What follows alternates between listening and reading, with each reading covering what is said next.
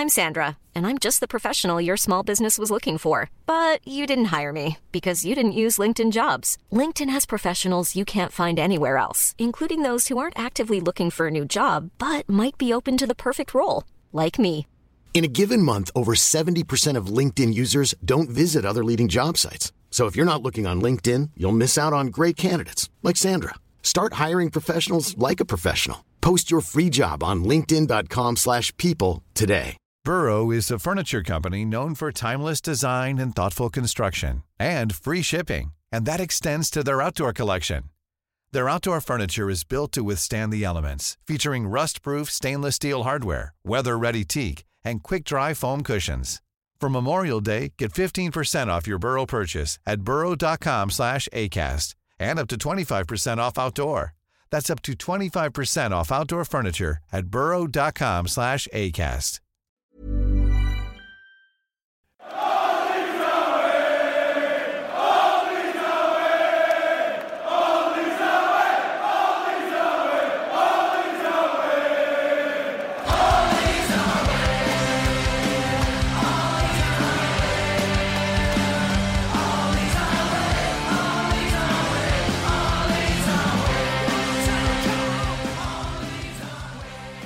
Hello and welcome to All Stats Aren't We, a podcast in which Leeds fans cast their combined eye over goings on at Elland Road, giving scrutiny to the underlying statistics and tactical footings at work at Leeds United. I'm John Mackenzie, the slotted Patrick Bamford effort of the podcast, and I'm joined by Joe Hill, the sumptuous Phillips free kick of the podcast, and the slightly mishit, completely mishandled click shot of All Stats Aren't We. It's Darren Driver. Guys, how are we feeling? I'm feeling great. Pretty good. Yeah. It's up and down at the moment, isn't it? And it feels as though we're being unlucky when we when we drop points, and then we're getting a little bit lucky maybe when we don't. And I suppose that's just all part and parcel of it. But yeah, I thought the game yesterday was quite stressful in the first half. But having watched it back, I'm starting to question my ability of watching a game under pressure and having any sort of good judgment about it. So. Guys, how did you feel about the game during the watch? And if either of you watched it back, how did you feel about the watch back? We'll start with you, Darren. Yeah, I like you. I was pretty stressed during that first half. As you probably see from my Twitter feed, between games, I'm pretty chilled about things. I don't get too emotional. I try and keep balanced. But during the game, it's a completely different matter. And I was bouncing around the front room, effing and jeffing at everything that happened. But yeah, I like you. I've rewatched the game actually in double speed this morning. It gives a much different view of how things happened. It was much more controlled than I initially thought. I think there was just really one spell after we scored our first goal where Blackburn looked dangerous and we caused a few problems for ourselves, as well as Blackburn looking a bit more dangerous and a bit more direct. But overall, really pleased, really content. Won't be getting too excited about it, just like I didn't get too low when we drew against Luton. How about you, Joe? How was your experience of the game? I think you were right to mention luck earlier, because I think we were overdue some good luck. Thinking about the chances that were missed yesterday, we were definitely due a couple of missed chances from an opponent, considering what Luton did to us and what Cardiff did to us. I thought, yeah, that spell after the first goal, like Darren said, I was quite stressed out, but once in the second half, once we got back to 3-1 and got back to the 2-goal cushion, I actually just found myself being quite relaxed and just enjoying watching us keep possession for long periods of time. Yeah, I'm just looking through the Infogol stats now, and for some reason their Leeds United shot map is not interactive. I have seen a copy of it somewhere online, but on their website the interactive one isn't there, so I can't really see how lucky we were in terms of chances. But the first Patrick Bamford chance was a 0.07 XG chance, so pretty low.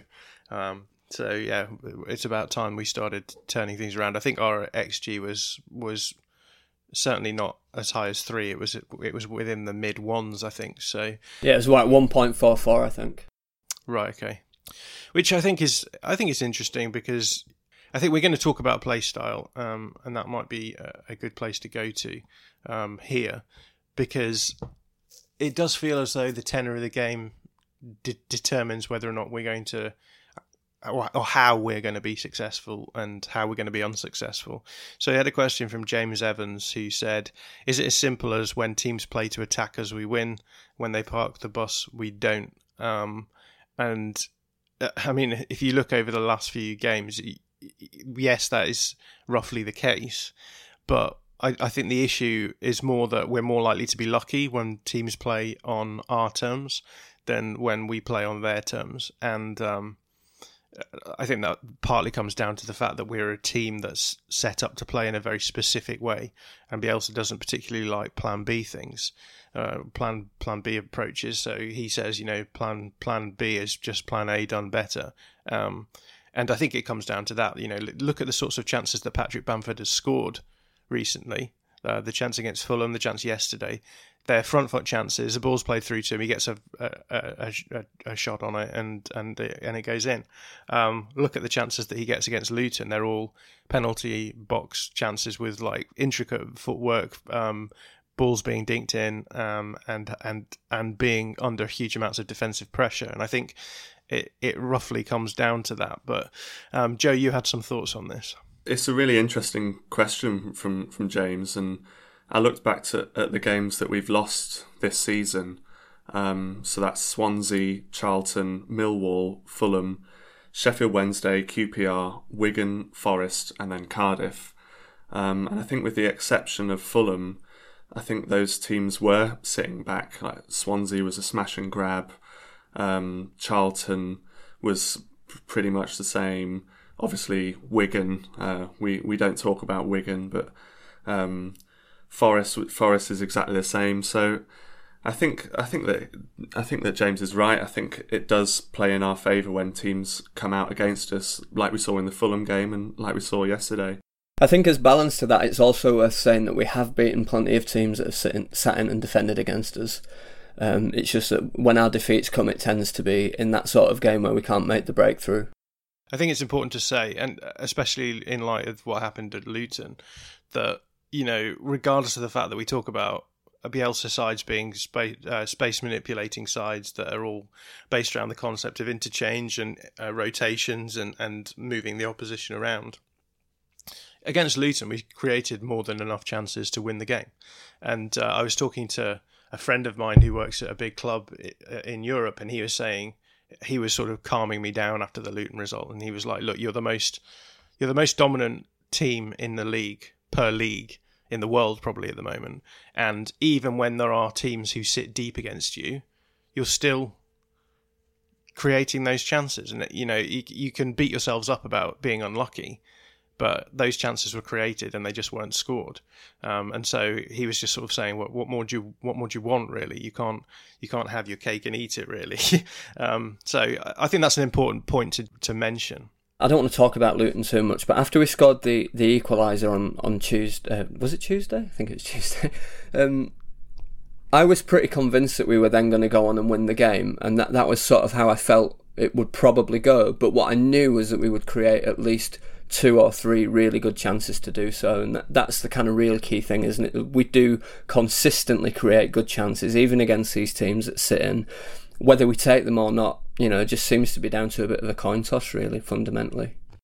Yeah, and yesterday I shared the heat maps from the last 2 games, just because I think that it's quite good for just indicating what the difference between those 2 games was. And you can see against Luton, they were just happy to invite us forward and force us into wide areas. Whereas yesterday, we just were able to be a little bit more direct. We were able to get in behind centre-backs. Actually, watching back this morning, the Patrick Bamford free kick that the keeper gets a yellow card for, that a lot of people thought should have been red, but I didn't, but that's a different argument entirely, was the result of just a really lovely bit of play down the left-hand side, an interplay between Barry Douglas and Calvin Phillips, where Douglas plays the ball into space on a needle. Phillips shapes to hit it down the line, but fakes and then just picks out Click in a really nice, incisive, progressive pass, and then Click just plays the ball through to Bamford. And these are the sorts of games that we really benefit from. It's when you have space that you're able to manipulate, and teams can't handle us. So I think it's important to recognise that as well. There was another question as well, actually, that I'm going to throw in here from Chris Shaw this morning. He said, Klich was awesome yesterday, but often goes unnoticed. Is there any link between us performing well and him putting in a performance? Is he the key to our midfield control? And my response to this is simply, the games where Klich plays well are the games where we have space and we are able to manipulate it. He's just that kind of player. He's got an engine. He's very good at moving the ball. He's very good at passing. And when you have those things and space to play in there, it really makes a difference. So would certainly say that play style issues.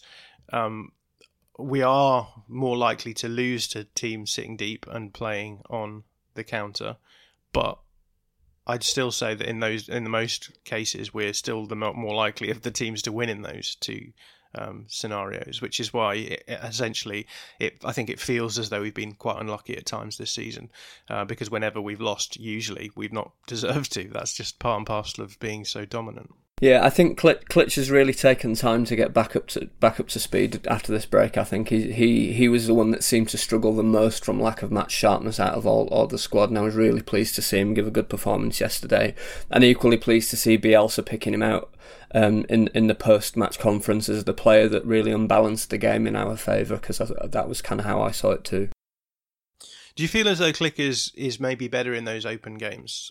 Because I feel like against Luton, for example, and people always just sort of put it down to, well, he's had an off game, but I'd have to go back and watch a few more to really nail down my opinion on this, but I feel as though he is a player who really does benefit from games being more open than closed. I think there's a certain amount of truth in that, but I also thought there were some really fundamentally sloppy bits of times when he'd really given the ball away in daft positions and daft areas up until yesterday, which I didn't notice him doing at all. So yeah, I think there's definitely some truth in it. He likes space to run into. He likes to gallop around the place, doesn't he? But yeah, I think he'll really kick on for the rest of the season. Is my thought. I think he'll start to give some more performances similar to what we were seeing earlier on in the season. Now that he's kind of seems to have regained that extra step or yard or whatever footballing cliche you choose to use. We should talk about the fact that we all had, I think, the impression that it was a bad first half, or at least a bad first 15 minutes. Something that I've noticed, I think maybe we've all noticed in games, is that Leeds do seem to be under the cosh a little bit in the first period of a game. I don't know whether or not we think it's because teams come. I mean, certainly yesterday, Blackburn came out and pressed us very high and very hard for the first 15 minutes, and that does seem to be a recurring pattern in teams playing against Leeds. Darren, do you want to kick this off, because you had some thoughts on this? I did, yeah. I mean, I kind of really noticed this particularly against Fulham too, when they pressed us high, that there were a number of times when it seemed like we wanted to be too intricate playing out, and that we actually played ourselves into trouble quite a few times. And my kind of instinct on that is to kind of want the players to go maybe that little bit more direct, be that little bit more pragmatic, to try and hit, maybe Alioski and Harrison that little bit earlier. But one thing I really noticed yesterday is that Bielsa is the absolute enemy of pragmatism, because as soon as the players made a decision to start going against his playing style, all you could hear was him bellowing at them to start passing the ball out properly again and to start moving the ball more quickly. So, I think that if we are to trust Bielsa's playing style, it's going to come with those hairy moments, particularly over the next few weeks. And I think the players are really going to have to do as he instructs them to do, otherwise, who knows what could happen in the dressing room kind of thing. But I thought that was really interesting, because I was quite pleased that they'd started moving the ball that bit longer, and then suddenly you saw Bielsa doing his agitated pacing around and screaming at people. So maybe I'll keep my thoughts about pragmatism to myself in the future. There was a Barry Douglas long ball down the field aimlessly that he just went apoplectic. I don't know if you noticed. He really went for it.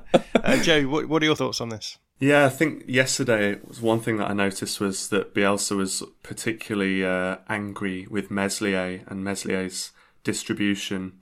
I think that our style, when we are passing around the back, and then when teams come at us in the first 15 minutes, we do rely on the keeper being able to ping some balls longer out to the wings, like Darren was saying.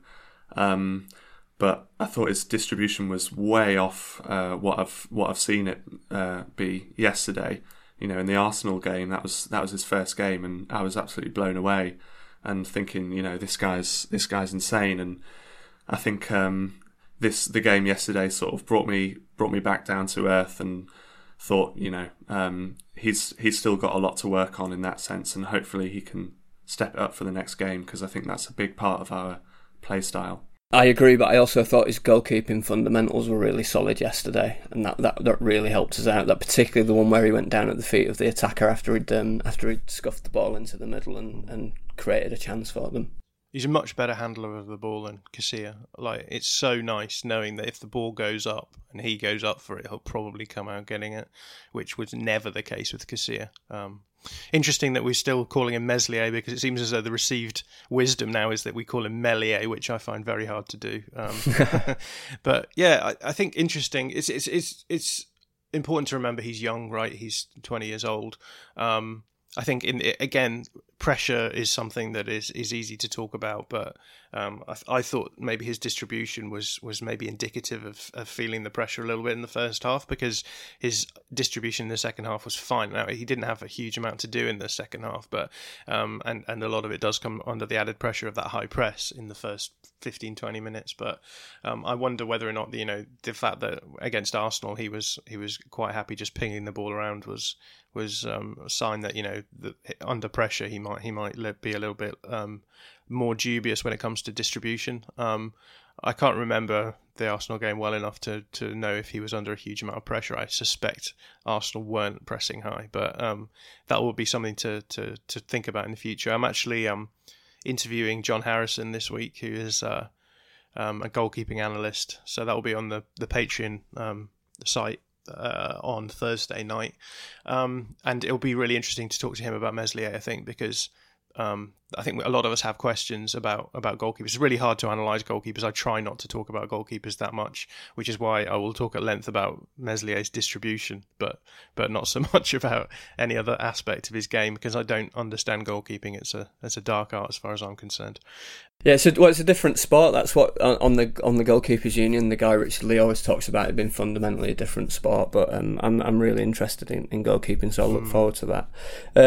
I just wanted to make one more point about the way we played out yesterday, and something which I thought caused us problems, which I've not really heard anyone talking about, which was that the pitch, particularly in the corners and in the wings, was really, I thought the grass was probably really long, or it was heavily sanded, because I noticed quite a few times that the ball stood up when it should have been running out, particularly that one time when Alioski chased it into the corner.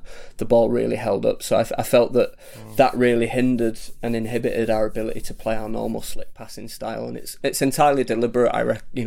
It's a kind of from the George Graham shithouse book of techniques, but it seemed to have some effect on us, at least initially. I did wonder how much of it was just to do with the fact that it was just raining the whole time as well, and you know, if you play passes on the floor, the surface tension just slows the ball down. There's a few times where I was a little bit nervous about the pass, particularly in the first half. I've just thrown some data viz in the running order. Just the turnovers. I also find the turnovers quite interesting, first half and second half. The first half, you can see the balls we gave away were very much sort of deep and a little bit more central. In the second half, we gave the ball away around their penalty area, and then there was maybe one in the sort of Barry Douglas area. But you can see again, that's just control. That one in the second half was Calvin, not Barry Douglas. It was the one where he tried to play it across the pitch and it went straight to their man in the middle. Yeah.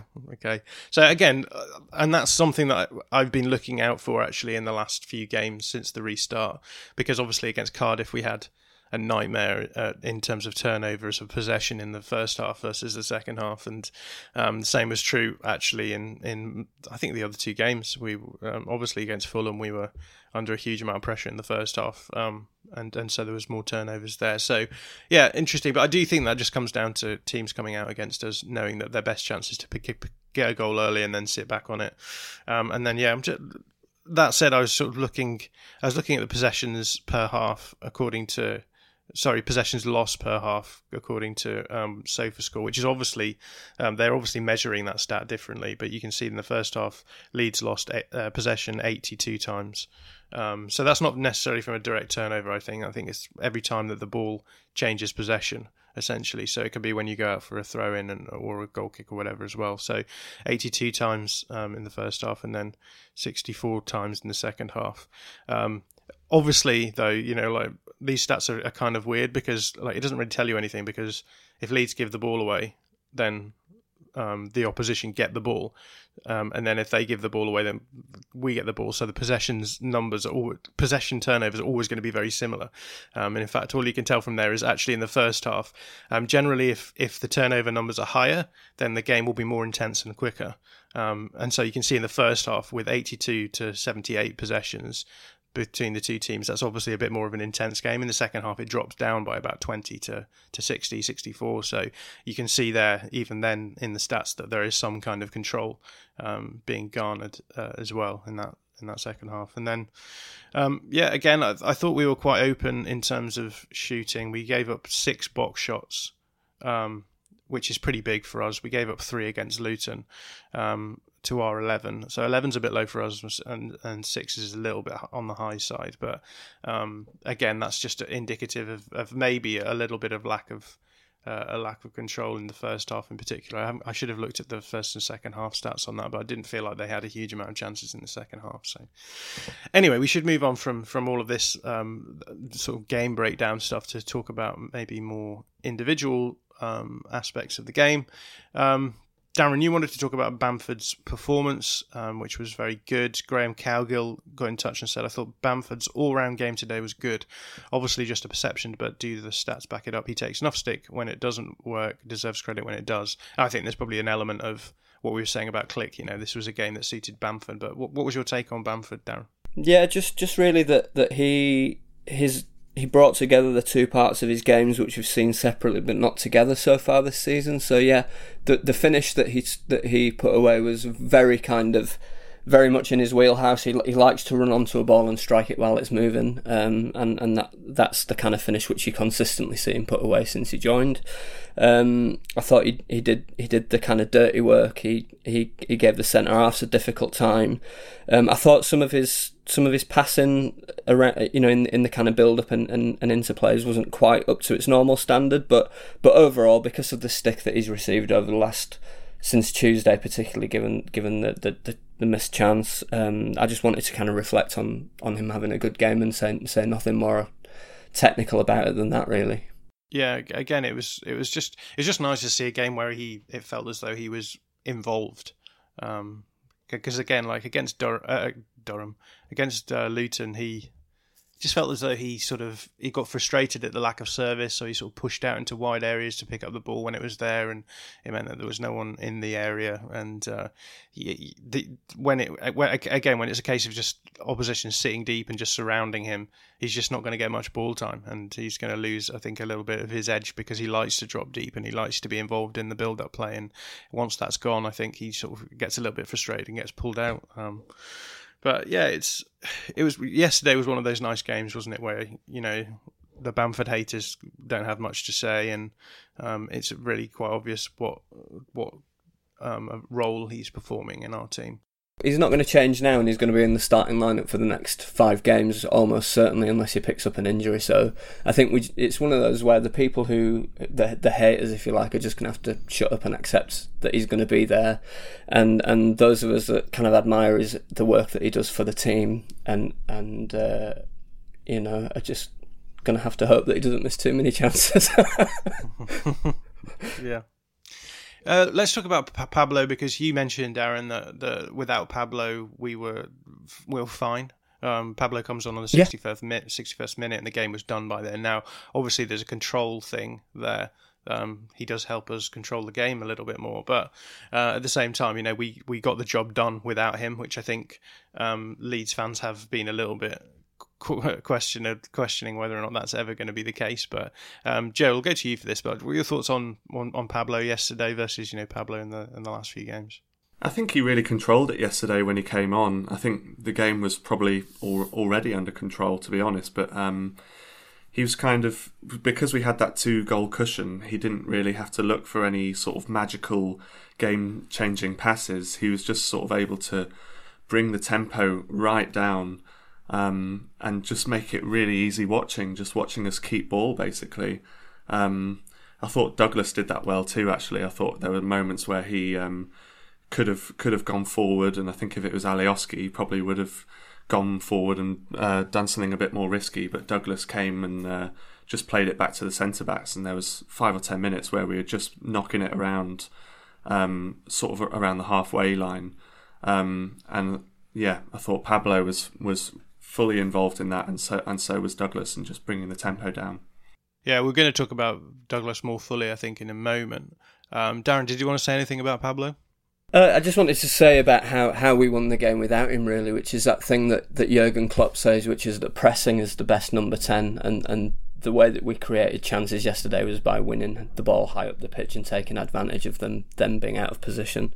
So I thought that was hugely impressive, and yeah, when Pablo came on, it was nice for him not to have to do a rescue mission for once. Just kind of come on, keep us ticking over, keep the ball, nutmeg a couple of people just because that's what he does, and see the game out, really comfortably. So good use of Pablo. I hope we can use him more like that over the next 5 games. And then Ben White, I think someone who, again, had a good game. And I feel as though we're going to just bang on about the fact that this game suited us. A lot of my tactics preview was taken up with the idea that if we played Blackburn the way that they usually play, we would do quite well.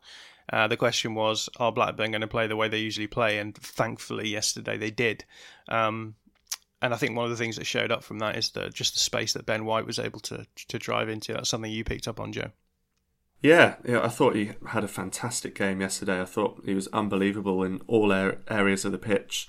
There was a couple of moments where, like you say, he carried the ball pretty much to the edge of the box, and even put in a couple of crosses, which was, they weren't the best crosses in the world, but it was nice to see him just being really on top of his game. And I think we're just seeing a player that's been so confident and so consistent all season. When he first started this season, everyone was sort of thinking, wow, he's having a great run of form, and that run of form has just turned into having an unbelievable season. I was slightly disappointed to see that Brighton won yesterday, which probably means they're safe in the Premier League, so that's going to cause us a few headaches over the summer, I'm sure, but he was fantastic yesterday. Yeah, and it's just remarkable, isn't it, looking at his time at Leeds and the fact that he's sort of come up having only played League One football before that and slotting into the Championship and fitting in well. I wondered, Darren, if you think that he's succeeded at Leeds United because they are playing a very sort of Premier League style of football. We know that Ben White isn't a particularly agricultural type defender. He's not.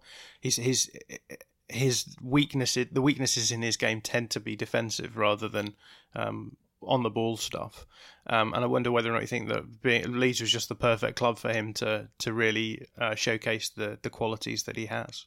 I think that's absolutely true, but I also think what is true is that he was the perfect defender for what we needed at the time, and I think that you've got to give Victor Orta some credit for spotting and making sure that we got him into the club, because in terms of his contribution to our build-up play, in terms of his proactive defending, in terms of getting in front of centre forwards, in terms of his ability to drive up the pitch, they're all things which we notably had Pontus Jansson trying to do last season, but quite often making a lot of mistakes in all of those areas. So yeah, I think that Ben White will thrive in the Premier League. Sadly, I don't think it'll be with us, although I really hope I'm wrong about that. But I think he's definitely a Premier League defender playing in a Championship team at the moment, but playing in a Championship team which plays a really progressive style which suits him for sure. Yeah, it's interesting, isn't it? Because I think you mentioned Pontus Jansson, and you look back at the centre-back pairings that Leeds have had, they've always been very much classic defenders, right? I mean, whatever you think of Pontus Jansson, he is a classic centre-back. And then you think of, I guess, Kyle Bartley and Liam Cooper and that team as well. That's again a very classic centre back pairing. And I think what this team needed last season was precisely what we saw yesterday, which is Ben White picking up the ball and having the guile and capability of just carrying that into space in the midfield areas.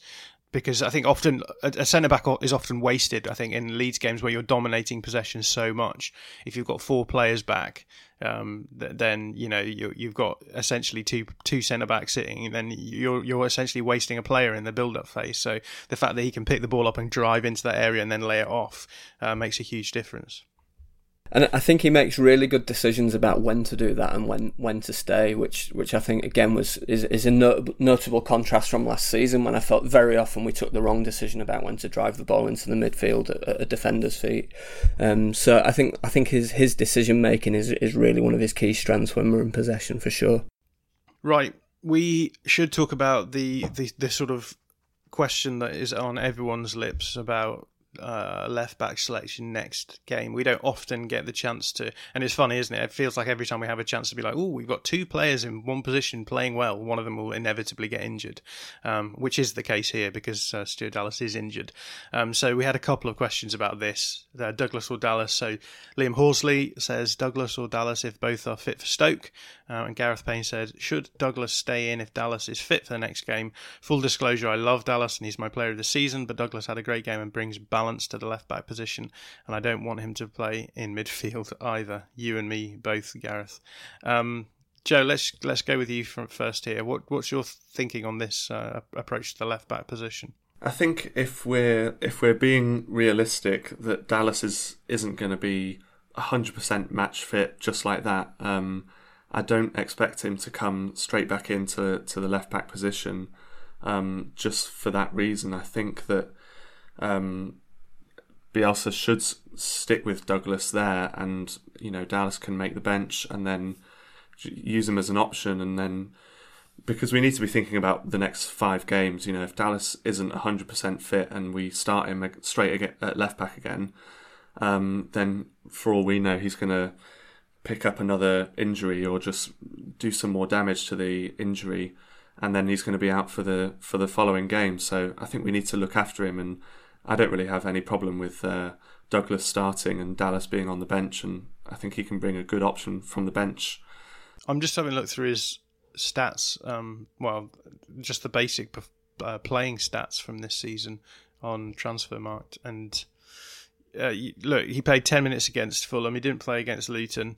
Before that, the last game he played in was in January the 11th against Sheffield Wednesday. He got 56 minutes. The previous game before that was half an hour, or a half of football, and then injuries before that, and then 4 minutes in 2 games before that, back in December. Then before that, a half and then a sub appearance back in October. So he's played 90 minutes twice this season before yesterday, and they were the second and third games of the season against Forest and Wigan respectively. So I think impressive that he came on for a full 90 and did the job and really fitted into the game. Darren, I'm interested in hearing your thoughts on whether or not he was played yesterday because it was perceived that the game might suit him well, rather than someone like Dallas, who maybe is a bit more of a defensive player who can then carry the ball out in certain situations. I think it was purely to do with the injuries that we had on the wing and needing to play Alioski up on the left wing rather than anything specifically to do with Douglas. Having said that, I thought he did play very well yesterday, and we saw a lot of his key strengths, which are that kind of lovely left foot that he's got, his ability to play a really good vertical pass. I think one of the weaknesses that we have when we see Dallas at left back is he's very often looking to come on the inside onto his right foot to find a player in field, and that makes us a little bit predictable in terms of how the ball is going to be moved from left back. So I thought that was really great. I think we also saw Douglas's very, very glaring major weakness yesterday, which was his absolute inability to get back when Gallagher was put through on goal by Rothwell after we'd failed to pick up a second ball. I'm absolutely certain that had either Dallas or Alioski been in that position, that he wouldn't have been able to get a clean strike away on goal. and Douglas looked like he was running through treacle or something. It was really kind of quite painful to watch. Just on that, do you think that the issue there is an ongoing issue, or do you think it was because this was within the first 10 minutes of the game, the first full 90 that he's played in a long time, the first start he's played in a while? Did you think there was any sense that it was maybe he was just a bit slow off the mark? He was just not alert enough because of match sharpness? Possibly, but also I would say that he is kind of notably one of our slower players, in the general day-to-day play, or at least that's how I see it. You mentioned that Sheffield Wednesday game. It was the last time he played 56 minutes, did you say? He was really poor in that and was given a pretty torrid time down that left-hand side, if I remember correctly. So I think pace is his one major weakness. I think if you could put Douglas's left foot, Dallas's intelligence and Alioski's kind of sheer work rate and pace together, you'd have a hell of a left back. But as it is, we're left with three that have all got major strengths but have all got pretty glaring weaknesses too. You'd end up with Marcelo, I think, is what you would end up with. Yeah. In fact, that's quite a nice analogy, I think. Let's jump onto the Alioski question while we're here, because it seems to fit in. We had Ollie Mulkeen saying, do you think Alioski provided more energy and threat than Costa? I'd keep him there for the next game. I think it's quite clear that it was a tactical decision to do that. Darren, you had some thoughts on that. Yeah, because John, you'd picked out in your tactical preview thread that Blackburn tend to play with both of their fullbacks up high, and I felt that we used Alioski and Harrison more as a way of stopping that threat than we did in terms of their attacking output.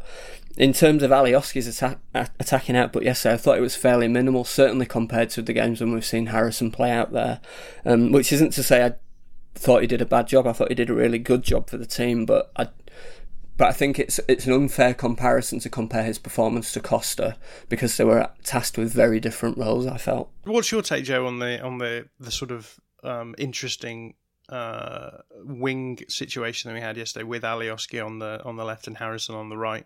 Because that's really a combination that I don't think any of us has really thought about until the last few games. How do you feel about it? Are you positive about it? I think I'm positive to know that we have that as an option. I think if it was up to me, I probably would revert back to Harrison on the left and Costa on the right and Alioski on the bench, assuming everyone's fit. That's what I'd do for the next game.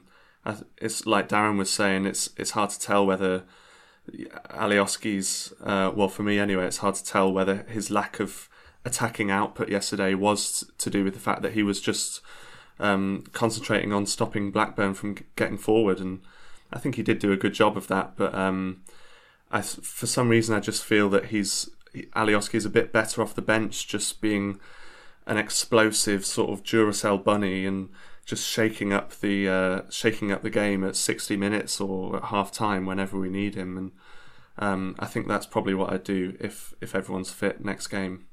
I prefer him coming from deeper. I much prefer Alioski coming from deeper. I think when he's the furthest forward left player, he tends to he tends to get caught offside a lot, for one thing, which we saw the return of our left winger getting caught offside a couple of times yesterday, which we've not seen for a while. But his kind of decision making in and around the box isn't as sharp as it could be, and if Alioski's going to be in the team, I prefer to see him as the kind of second winger like he played against Luton, where he was notionally the kind of left back, but actually played as a second winger. Or as the left back. I struggle with him as a left winger, and I seem to recall everybody getting very frustrated with him constantly when he was being played there regularly. I think there's also a point to be made about the fact that the wing-back winger combinations or full-back wing-back winger combinations is interesting as well, because Barry Douglas and Alioski on the left is a very different prospect to Alioski and Jack Harrison on the left. And yesterday we had Ayling and Harrison as the right wing, which is a very different prospect, I think, from Ayling and Costa. I actually quite like the Ayling-Harrison combination, because if you're going to play Harrison as an out-and-out winger or a sort of traditional winger, then Ayling's more direct, inverted play, the fact that he's happy to come in field works quite well. I actually quite liked the balance yesterday, and I thought it was interesting that we were attacking more down the right than the left than we usually do, because obviously our structure has been, let's try and get the ball into wide areas onto Jack Harrison's feet in the left area with a backup fullback sort of helping him to work the ball around. You mean Harrison's very strong left foot, John, yeah? Here we go. I still haven't actually apologised for that, so I hereby apologise for my momentary lapse of reason where I assume that Harrison is right-footed because his left foot is so bad. And I hereby apologise for not correcting John publicly on the podcast. You know, that's all well and good, but I actually quite like the idea of not using Barry Douglas as a support fullback with Harrison, and using him as just more of a defensive fullback who can control the game, and then have Alioski as a sort of runner, defensive, sort of more of a wingback in front of him, and then using the penetration of Luke Ayling and Harrison on the right, maybe, and then so yes, playing the same sort of style that we have, but rather than overloading to isolate right to left, doing it the other way around. That could be quite interesting going forward, especially when a lot of managers will say Leeds are scripted. It'd be quite nice to be able to have the ability of just inverting that asymmetrical approach and seeing what happens there. I also noticed Harrison overrun the ball a number of times yesterday, trying to cut in from the right hand side there, and I think that's something that we might need to kind of sharpen up on. He'll need to kind of make better decisions, because there were times when he tried to beat 3 or 4 players and just ended up losing the ball. Yeah, and so we did have a couple of questions on this sort of topic. So Brolin ate the pie says Douglas stays in, Costa goes left, Harrison stays right. And then Robert Kionas says, could we give Costa a try on the left with Harrison still staying right? If Costa is fit by Thursday, then Alioski will be placed on the bench. Again, I think the issue with playing Costa on the left there is that, you know, you are trying to be a little bit more defensive perhaps on the left-hand side in the current situation. But maybe, yeah, again, against a team that are sitting deeper, then that might be an option. Joe, do you have any thoughts on this whole topic? Yeah, I think it's an option. I think I do like to see the wingers swapping in games. Just generally when I watch a game of football, I think that's something that I like to see.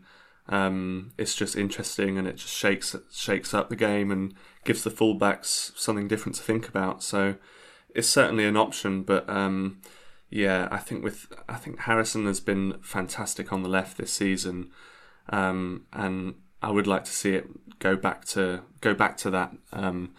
If everyone is fit, but it's nice that we're trying out these different options, and hopefully we get 4-5-0 up, and then we can put everyone in completely different positions and see what happens. I wonder if we played Costa on the left, it might be nicer for him to have Barry Douglas sort of gently explaining what he should be doing rather than Luke Ayling bollocking him for 90 minutes.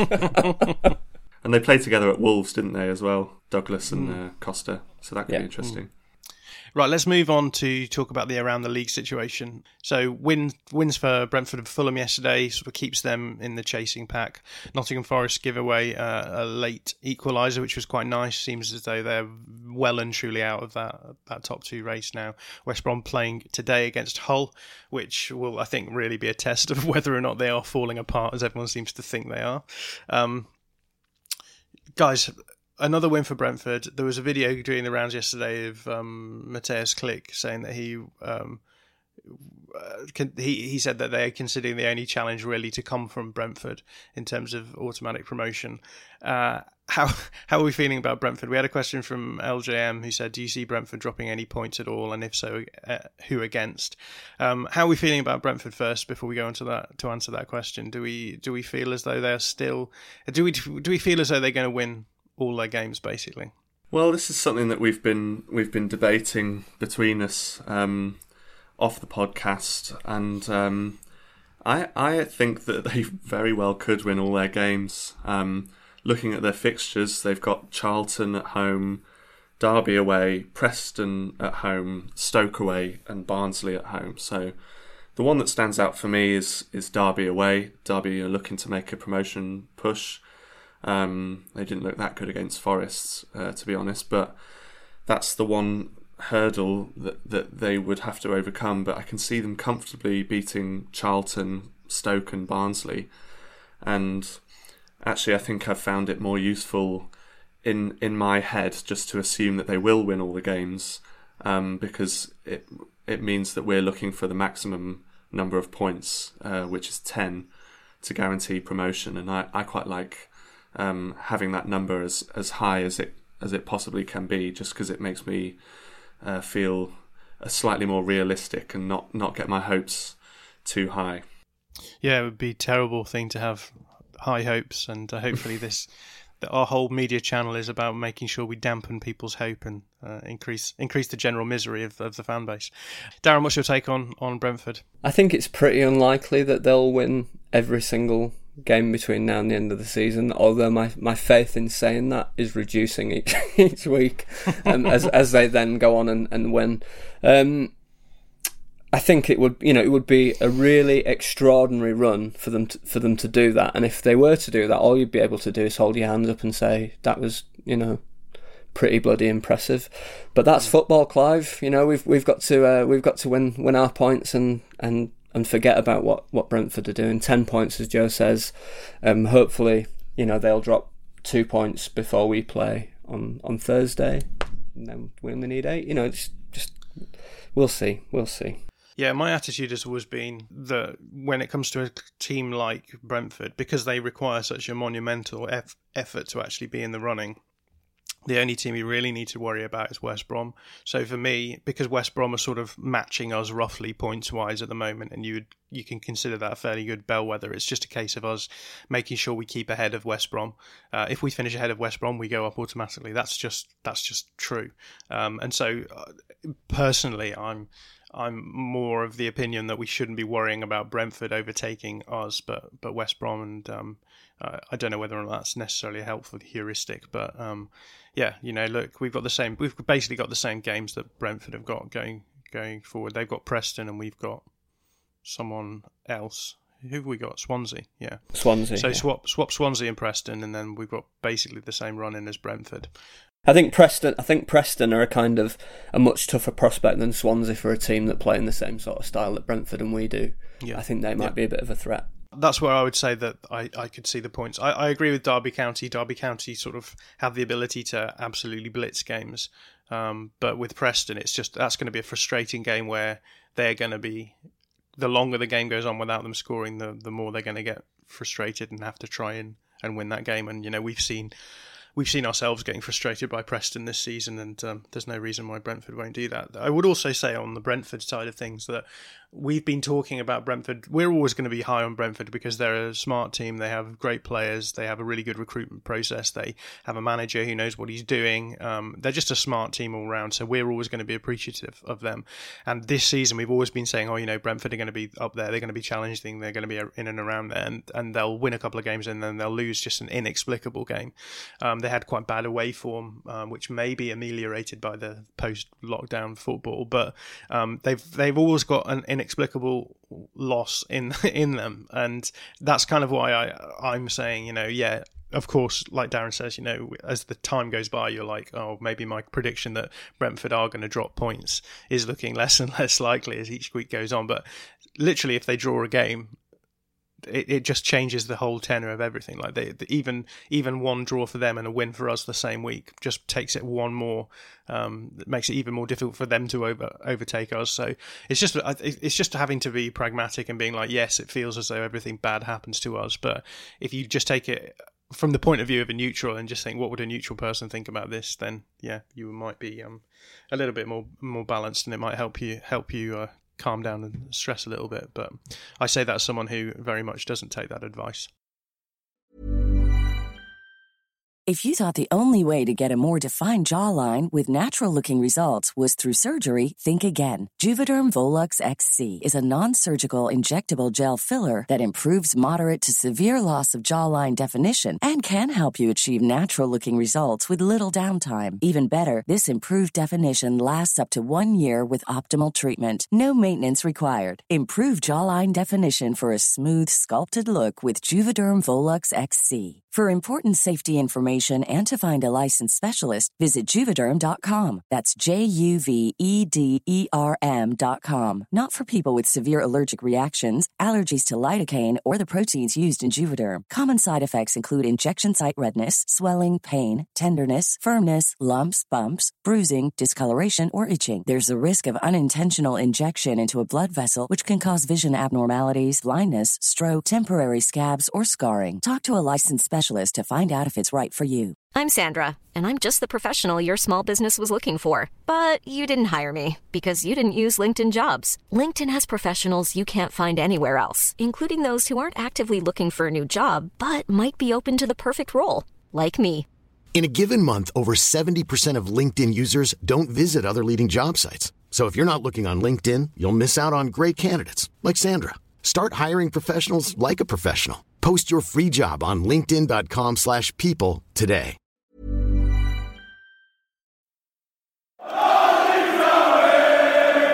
Right, we need to move on to talk about Stoke City. So I was lucky enough to talk to Chris Brammer this week, who is one of the hosts of the Wizards of Drivel podcast, and this is what he had to say. So I'm joined by Chris Brammer, one of the members of the Wizards of Drizzle one of the members of the Wizards of Drivel podcast. Chris, how's it going? It's all right, thank you, John. It is drizzly outside, so maybe that was what caused the slip of the tongue there. But no, I'm very well. How about yourself? Yeah, no, it's going very well. I'm going to have to discipline myself not to talk to you about city skylines, which is what we usually spend our time talking about. So, yeah, hopefully we'll make it through. Yes. I'll try and not put any analogies to city building, like talking about Stoke's awful defence. Well, you mentioned Stoke. We should talk about Stoke. So how would you say the season has gone so far for you? Oh, it's been a long one, that's for sure. It's very difficult to think back to what the start of the season was like, having had that lovely lockdown hiatus. I think you have to view this season through the prism of last season, where last season we had come down and there was a complacent attitude amongst fans and board alike that Stoke were going to challenge for the top. I think I was definitely amongst those who said the same. So when we finished 16th last year, that was seen rightly as a very poor season for us. And I think generally at the start of this season, there was a lot of hope that under a new young manager in Nathan Jones, who would bring in his players and could really get going in the pre-season, that there'd be some progress. And it has been quite the opposite. The season started extremely poorly for Stoke. We've found ourselves in a relegation battle ever since. Things did pick up as Nathan Jones lost his job and we brought in Northern Ireland manager Michael O'Neill. And things did start to pick up. We became one of the better teams in form in this second half of the season. But we were never really going to challenge anything this season. At best, we were probably looking at finishing somewhere in your teens. Coming back from lockdown, though, we're paying tribute to the start of the season, it seems. We find ourselves in a very, very dangerous position. Yeah, and you mentioned relegation, but looking at the table, it's not a particularly pretty side for Stoke. As things stand, and I should say we're recording this before you play Barnsley, you are 1 point off the relegation zone, and both Barnsley and Luton are having good runs of form. Do you think there's a real possibility that you could go down? Yeah, I think so, definitely. There is certainly a prevailing thought amongst fans that they're preparing themselves for the worst. Obviously, the news that Wigan have gone into administration can potentially see us saved by technicality, but it is a real fear for us. I think the worrying thing then for me is that if Stoke go down, we will. It would be the same as like Sunderland going down. Financially, we are not equipped for it. We have players on wages that are too high even for the Championship, and going down into League One, where it would ruin us financially, and that would be terrible for the city of Stoke-on-Trent, because the club is a big supporter of the local community. It uses local businesses. It would be a real issue for the local community. Equally, and this is perhaps more conspiracy theory from me, but I worry that if we survive on a technicality, we survive because Wigan have been deducted 12 points, we survive by the skin of our teeth, that the board itself. At Stoke at the moment, there is a definite feeling that whereas the clubs who we came down with, your West Broms, radically changed how they operate. They got rid of the people higher up. Stoke didn't do that. We definitely approached everything with an aura of complacency. And my concern is that what we really, really need is some changes at a senior level. But if we survive by the skin of our teeth, I think that they will be seen as no need to change that. Not saying that going down to League One would be good for us, because it really, really wouldn't. But it is a real concern, definitely. Yeah, so there's a few things here. You've mentioned that you have had a fairly good run of form recently, and if you look at the form tables over the last 10 games, you're a mid-table side, pretty solid mid-table side, not a relegation struggler. But you've also mentioned that post-lockdown Stoke haven't looked great. So what's the situation with the post-lockdown form, do you think? It's a very, very interesting one. Obviously, no one could really account for what football was going to look like when we came back. And I think the fact that everyone around us in this relegation struggle have seemingly hit the ground running has mainly exasperated the poor luck that Stoke have got. Now, listen, we never start seasons particularly well, at least in the last few years. And it was quite a long break before football, so in many respects you could consider this like they're starting the season again. In terms of a worrying trend, I think, is that we are looking quite toothless. And whereas Michael O'Neill before was he stuck to his players, he stuck to the tactic that he wanted to play. He's become a bit of a tinkerman, and we're seeing a chopped and changed starting 11. Our midfield is very, very inexperienced. We've got some players from the academy in there, and players who we've brought in this season who really haven't hit the ground running. Whereas, we in the past have had the likes of Joe Allen there, who is unfortunately out injured at the moment. And I mean, midfield itself is a podcast in its own for Stoke, because we have an abundance of players on paper who belong to the club who are midfielders, but it's a story in itself. A worrying thing, though, is that he's changed the defence quite a bit.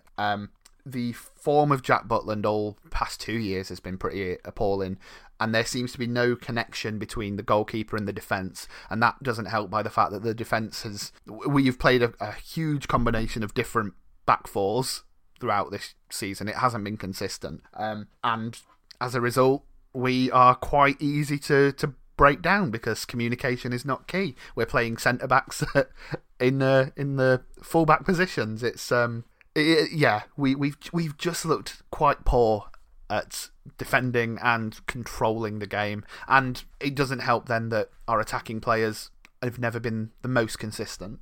You've mentioned Michael O'Neill a few times. He obviously did a good job at Northern Ireland before coming to Stoke. And I've got the question. It's maybe a bit of a tongue-in-cheek question, but is this a case of Stoke ruining another manager? Because you've had Gary Rowett, who is, in my opinion, a pretty decent manager. You've had Nathan Jones, who is a pretty decent manager, and they both moved on to. I mean, it's too soon to say really with Nathan Jones, but they've moved on and have looked more impressive at clubs that aren't Stoke. So, what is it about Stoke that is able to just ruin good managers? We just ruin everything. You give us a good player, and we'll break them somehow. Like Ryan Woods was a fantastic player at Brentford, and he's come to us, and we poisoned him, and now he's at Millwall with Gary Rowett. And he's pretty decent there as well. Exactly. It's very, very frustrating.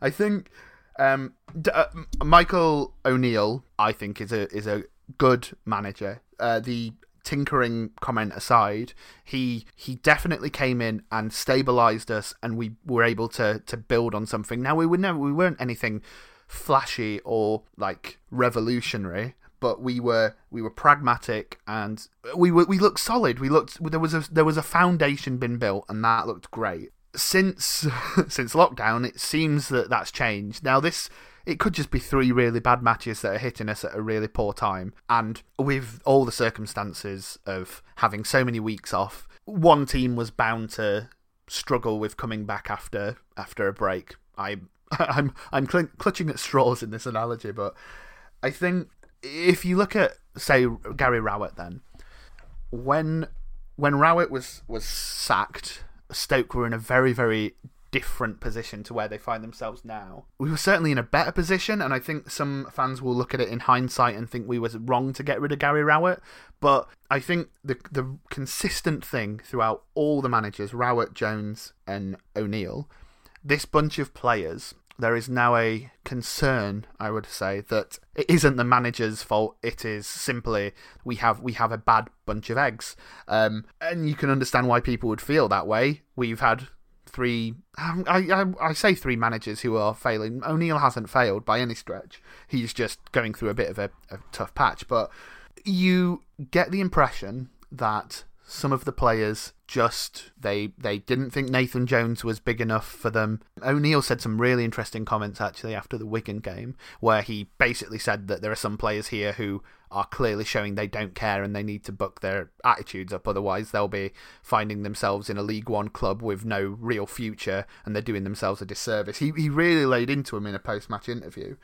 We haven't ruined Michael O'Neill as of yet, but if he is to continue with us, then there needs to be a wholesale change at the club. He isn't part of the change that needs to happen because he's doing a good job, and I think he can still do a good job, but I think we need to really, really change the playing staff, the people above O'Neill. We require wholesale change.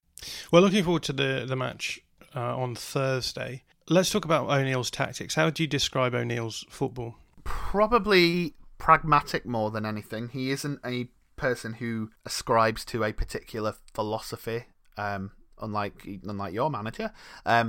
It certainly seems to be, and you can see this from his time with Northern Ireland, I think, he seems to be a manager who wants to get the best out of the players that he has. And that is certainly how he set us up. It's just, I was going to say playing players in their right positions and getting the best out of them, but he's been playing centre-backs at full-back, so that blows that theory out the water. It is more a case of the football it's not simple in a Tony Pulis hit it long and brute strength style that we were used to in the past, but it's certainly a much more direct football. The players with a bit of flair use their flair, but it's to use a really poor analogy, you know, on Football Manager when you just set everything to neutral. No, you don't, because you don't play Football Manager, John. But it is basically just everything's in neutral. There isn't anything. But that's it. It's just everyone is in the right place, and it is more about just getting stuff out of the players themselves rather than it is setting them up to play a particular style. Which at Stoke, a cliche it may be, but I think fans are generally happy if they see players working hard and putting effort in. And there is a quite poor analogy that Stoke fans will just be happy if they see people running around, and it's kind of true that if you see a bit of grit and determination, then it will take you a long way into making people think that we've got a good team. So looking through the season's results, it seems that you've been pretty rigid tactically, which fits with what you're saying about O'Neill being a pragmatist. You've been playing either 4-2-3-1 or a 4-1-4-1, which basically means you're just tweaking around with the midfield, maybe having one back or two back. Is O'Neill pretty set on this approach, do you think? Yeah, definitely. And the switch between those two, a 4-2-3-1 and a 4-1-4-1, was it? I think is purely down to the fact that we haven't had Nick Powell available for all those games. When Nick Powell is available, he will play the 4-2-3-1 and have Nick Powell sat behind the striker, more or less, apart from a few times when he played him out on the left, I think. It's pretty rigid, pretty standard setup. You won't see us changing to a three at the back system halfway through a game. We are set in our ways at this moment.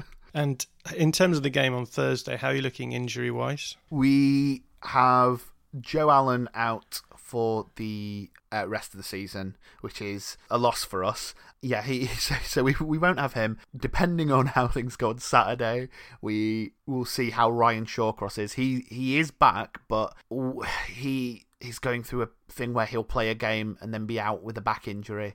He's got some recurring injuries that just keep affecting him. Apart from that, I think we have a few little hits here and there, but the main one is Joe Allen is the big loss for us. So what do you think the lineup will look like on Thursday? If you'd have asked me this before lockdown, I would have been able to give you an absolute concrete answer. But because he keeps changing his team around, it is very, very difficult to describe. I think if it was up to me and going off the things we've seen in the last few games, you are probably likely to see Jack Butland will remain in goal. That is probably a sure start. At defence, you're probably going to see Shawcross if he's available, and Danny Bart maybe. On the fullbacks, who knows? He's been playing Bruno Martins Indy, the centre-back, at left-back, but Stephen Ward came in the last game. At right-back, he's been playing a youngster through the academy, Nathan Collins there, but we also have Tommy Smith, who came in from Huddersfield. The back four is kind of a question. You don't know. I think in midfield, you're probably going to see Jordan Thompson and Jordan Cousins again. And if Nick Powell is back, Nick Powell will be up in the attacking midfield role, flanked by James McLean and Tom Ince. Those two are pretty nailed on. And one of our rotating casts of strikers up front. Either Lee Gregory or Sam Vokes or Tyrese Campbell. My preferred thing would be Tyrese Campbell, just because he has a bit of pace about him. But again, it would depend. It depends on what happens against Barnsley. You just do not know at this point. I always ask this question because I always find it quite interesting, or want to know which players you're always wary of when you face Leeds. Can I just say the entire squad? Oh gosh. I know that Bamford has been a bit hit and miss for you this season, or at least that's what my Leeds supporting colleagues tell me. But how is he playing at the moment? Because that will determine how I feel. Well, I mean, if you were to ask Leeds fans, they would say absolutely terrible. Because he's not finishing. Well, in which case, then I'm most afraid of him, because he is definitely going to score against us. Because that is just the narrative, isn't it? Your squad is just is quite nice, isn't it? Really. So I don't know what you're like in terms of injuries, but and anyone with a little bit of pace who can get onto a ball that goes over the top is going to scare me. Similarly, the other direction, which players should Leeds look out for on the Stoke side? And presumably, to be afraid of, not to ridicule. If Nick Powell plays, Nick Powell has the ability to. He's one of those players who can turn a bad situation into a good pass. He is when he hasn't played, we look creatively lacking, and he is certainly the one player who can sit and create stuff. Depending on what mood he's in and what form you hit him in, James McLean, in all honesty, as much as he can be infuriating with his just running into corners, if he has some real determination about him, and he will just pester the living heck out of the person marking him. He will just keep running at them. He is certainly a player who he has a questionable relationship with some Stoke fans, as you would expect. But he certainly ticks all the boxes in terms of that grit and determination that Stoke fans look for. He will just run for days. I was going to say, just on Nick Powell, all you need at the moment to score against Leeds is just sort of an outside chance. So I'm a little bit worried about Nick Powell as well. But in terms of the game itself, how do you expect the game to unfold? You can give a prediction as well if you want. I think we'll lose. In all honesty, we are putting a lot on the Barnsley game, which I presume this is going to come out afterwards, so you'll know how that went. Unlucky, Chris, unlucky. Good result. What a surprise. I'm sure we will. I'm sure we'll try, but I'm not even convinced of that. I'm not putting anything on this game. The Barnsley game is the more important one, but it just depends on what Stoke side turn up. Obviously, there isn't so much of an atmosphere at these games, so it's very much just down to how the players themselves perform. You haven't got the intimidation of a home fan, home fans, so it's very, very difficult to tell how the game will go. I do expect us to lose, but I hope it isn't a complete rout, and I would be very surprised if it was a draw. A Gary rout. Yes. Well, Chris, it's been great fun chatting to you, as always. How should our listeners get following your stuff online? Oh, gosh. Well, if they... I don't know why a Leeds fan base would be interested, but if you are interested in seeing... Soviet architecture, mate. Oh, well, I was gonna advertise our podcast, but I was gonna say during the Leeds game, if you want to see us have a breakdown, you can follow us on @Wizards of Drivel. That's our podcast Twitter, and you can see us just get increasingly sad. If you want to find me and talk about Soviet architecture and city skylines, which I love, you can just follow me @Brammed, which is BRAMMERED. Well, Chris, thanks so much. It doesn't sound as though you're particularly looking forward to the Stoke game, but I do hope that you enjoy it in whatever form Stoke fans enjoy football games these days. Thank you, John. Thank you very much. So that was Chris Brammer of the Wizards of Drivel podcast. Joe, what did you make of that? I thought it was really interesting. There was a couple of points that he made that I kind of agreed with in Stoke, just being a very neutral team with no particular style. But we kind of had the same thing with Stoke that we were having with Luton, where we sort of think that they're probably putting more emphasis on their other games. Stoke have Birmingham just after playing us, and I think Birmingham are right next to them in the table.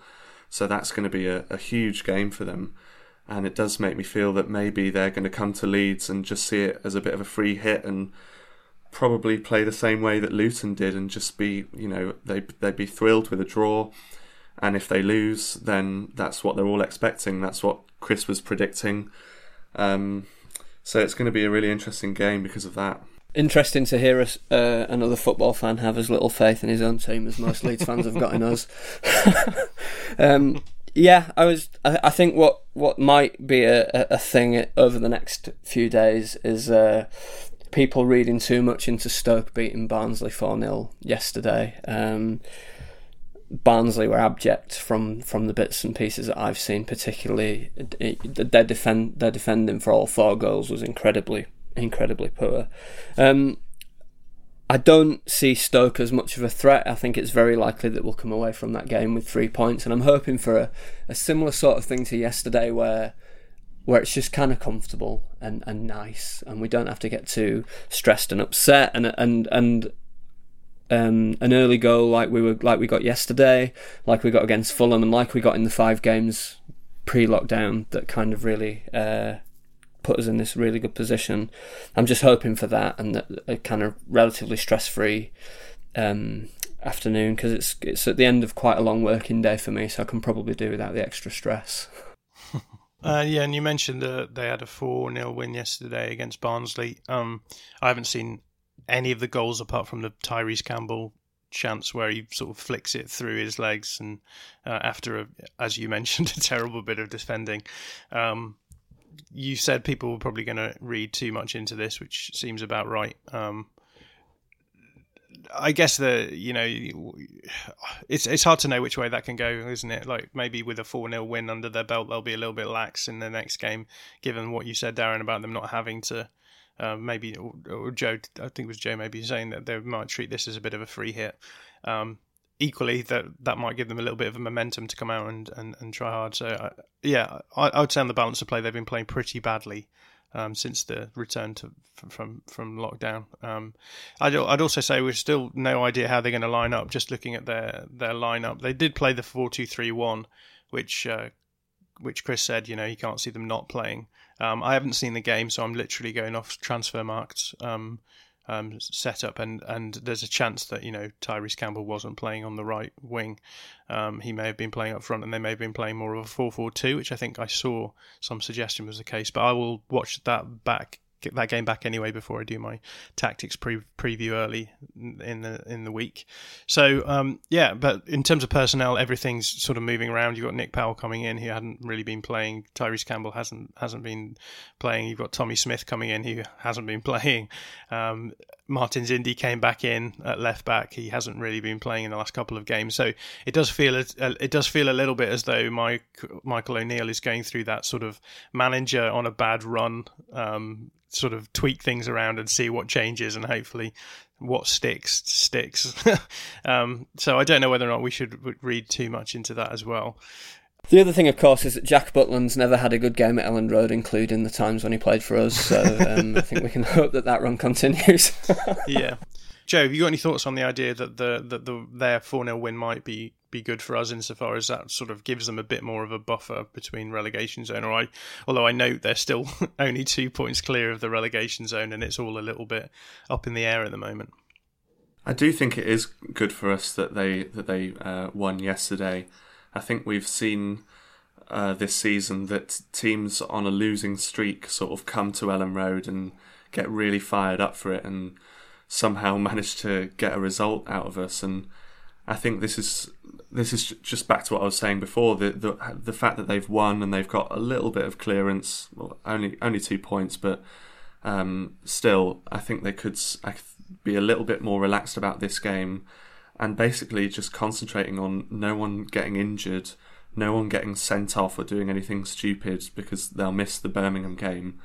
And I think I can expect to see them playing kind of how Chris described them, in just playing a bit neutrally, a bit passively, and just seeing if they can hold on for a 0-0 sort of boring draw. Yeah. So Darren, how do you expect the game to go? I expect quite similar to yesterday. I think we'll come out. We'll probably grab. I'm imagining or thinking or hoping for an early goal and then see the game out with as little incident as possible. Yeah, I'd like to see us keep a clean sheet. We've not done that in the past couple of games. I think the players look quite confident after yesterday. Phillips will be confident on his set pieces and his corners and all of that. So I think, like Darren said, if we can get an early goal, then it's as good as one for me. But if they can take us into 60, 70 minutes at 0-0, then it's going to be one of those Groundhog Day games where it's just playing out in the same style that we've seen this season. Maybe if that happens, just play the Luton podcast back and just change the words to Stoke. Well, if you've made it this far, we've had a lot to say this morning. Hopefully you've enjoyed it all. If you do like what we do and you're still here and you want even more content, then there is the possibility for you to sign up to our Patreon page. The Patreon just allows us to get subscriber support and offer unique content that doesn't go out free on our channel.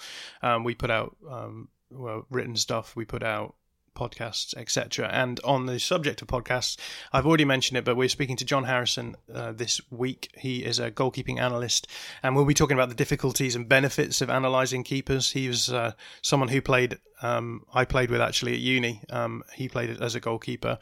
He's going to talk us through the Leeds goalkeeping situation as well. If you have any questions for that, do get in touch and let us know what they are. We will be giving preference to our Patreon subscribers, of course.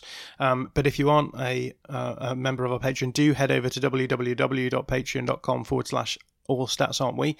Have a look around there and then sign up, and you'll be able to get any access to any of the content that we have up there at the moment.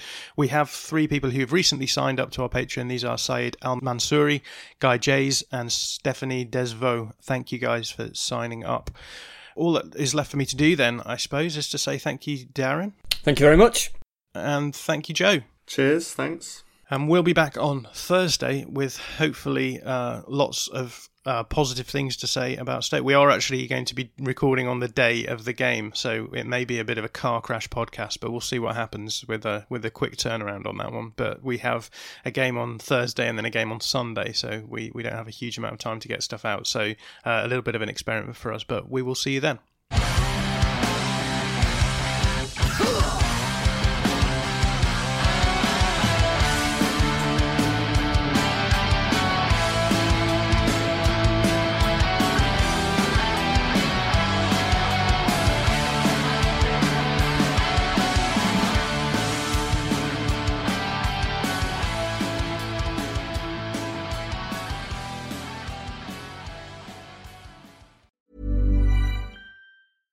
Mom deserves the best, and there's no better place to shop for Mother's Day than Whole Foods Market. They're your destination for unbeatable savings, from premium gifts to show-stopping flowers and irresistible desserts. Start by saving 33% with Prime on all body care and candles. Then get a 15-stem bunch of tulips for just $9.99 each with Prime. Round out Mom's menu with festive rosé, irresistible berry chantilly cake, and more special treats. Come celebrate Mother's Day at Whole Foods Market. When you make decisions for your company, you look for the no-brainers. If you have a lot of mailing to do, Stamps.com is the ultimate no-brainer. Use the Stamps.com mobile app to mail everything you need to keep your business running with up to 89% off USPS and UPS. Make the same no-brainer decision as over 1 million other businesses with Stamps.com. Use code PROGRAM for a special offer. That's Stamps.com, code PROGRAM.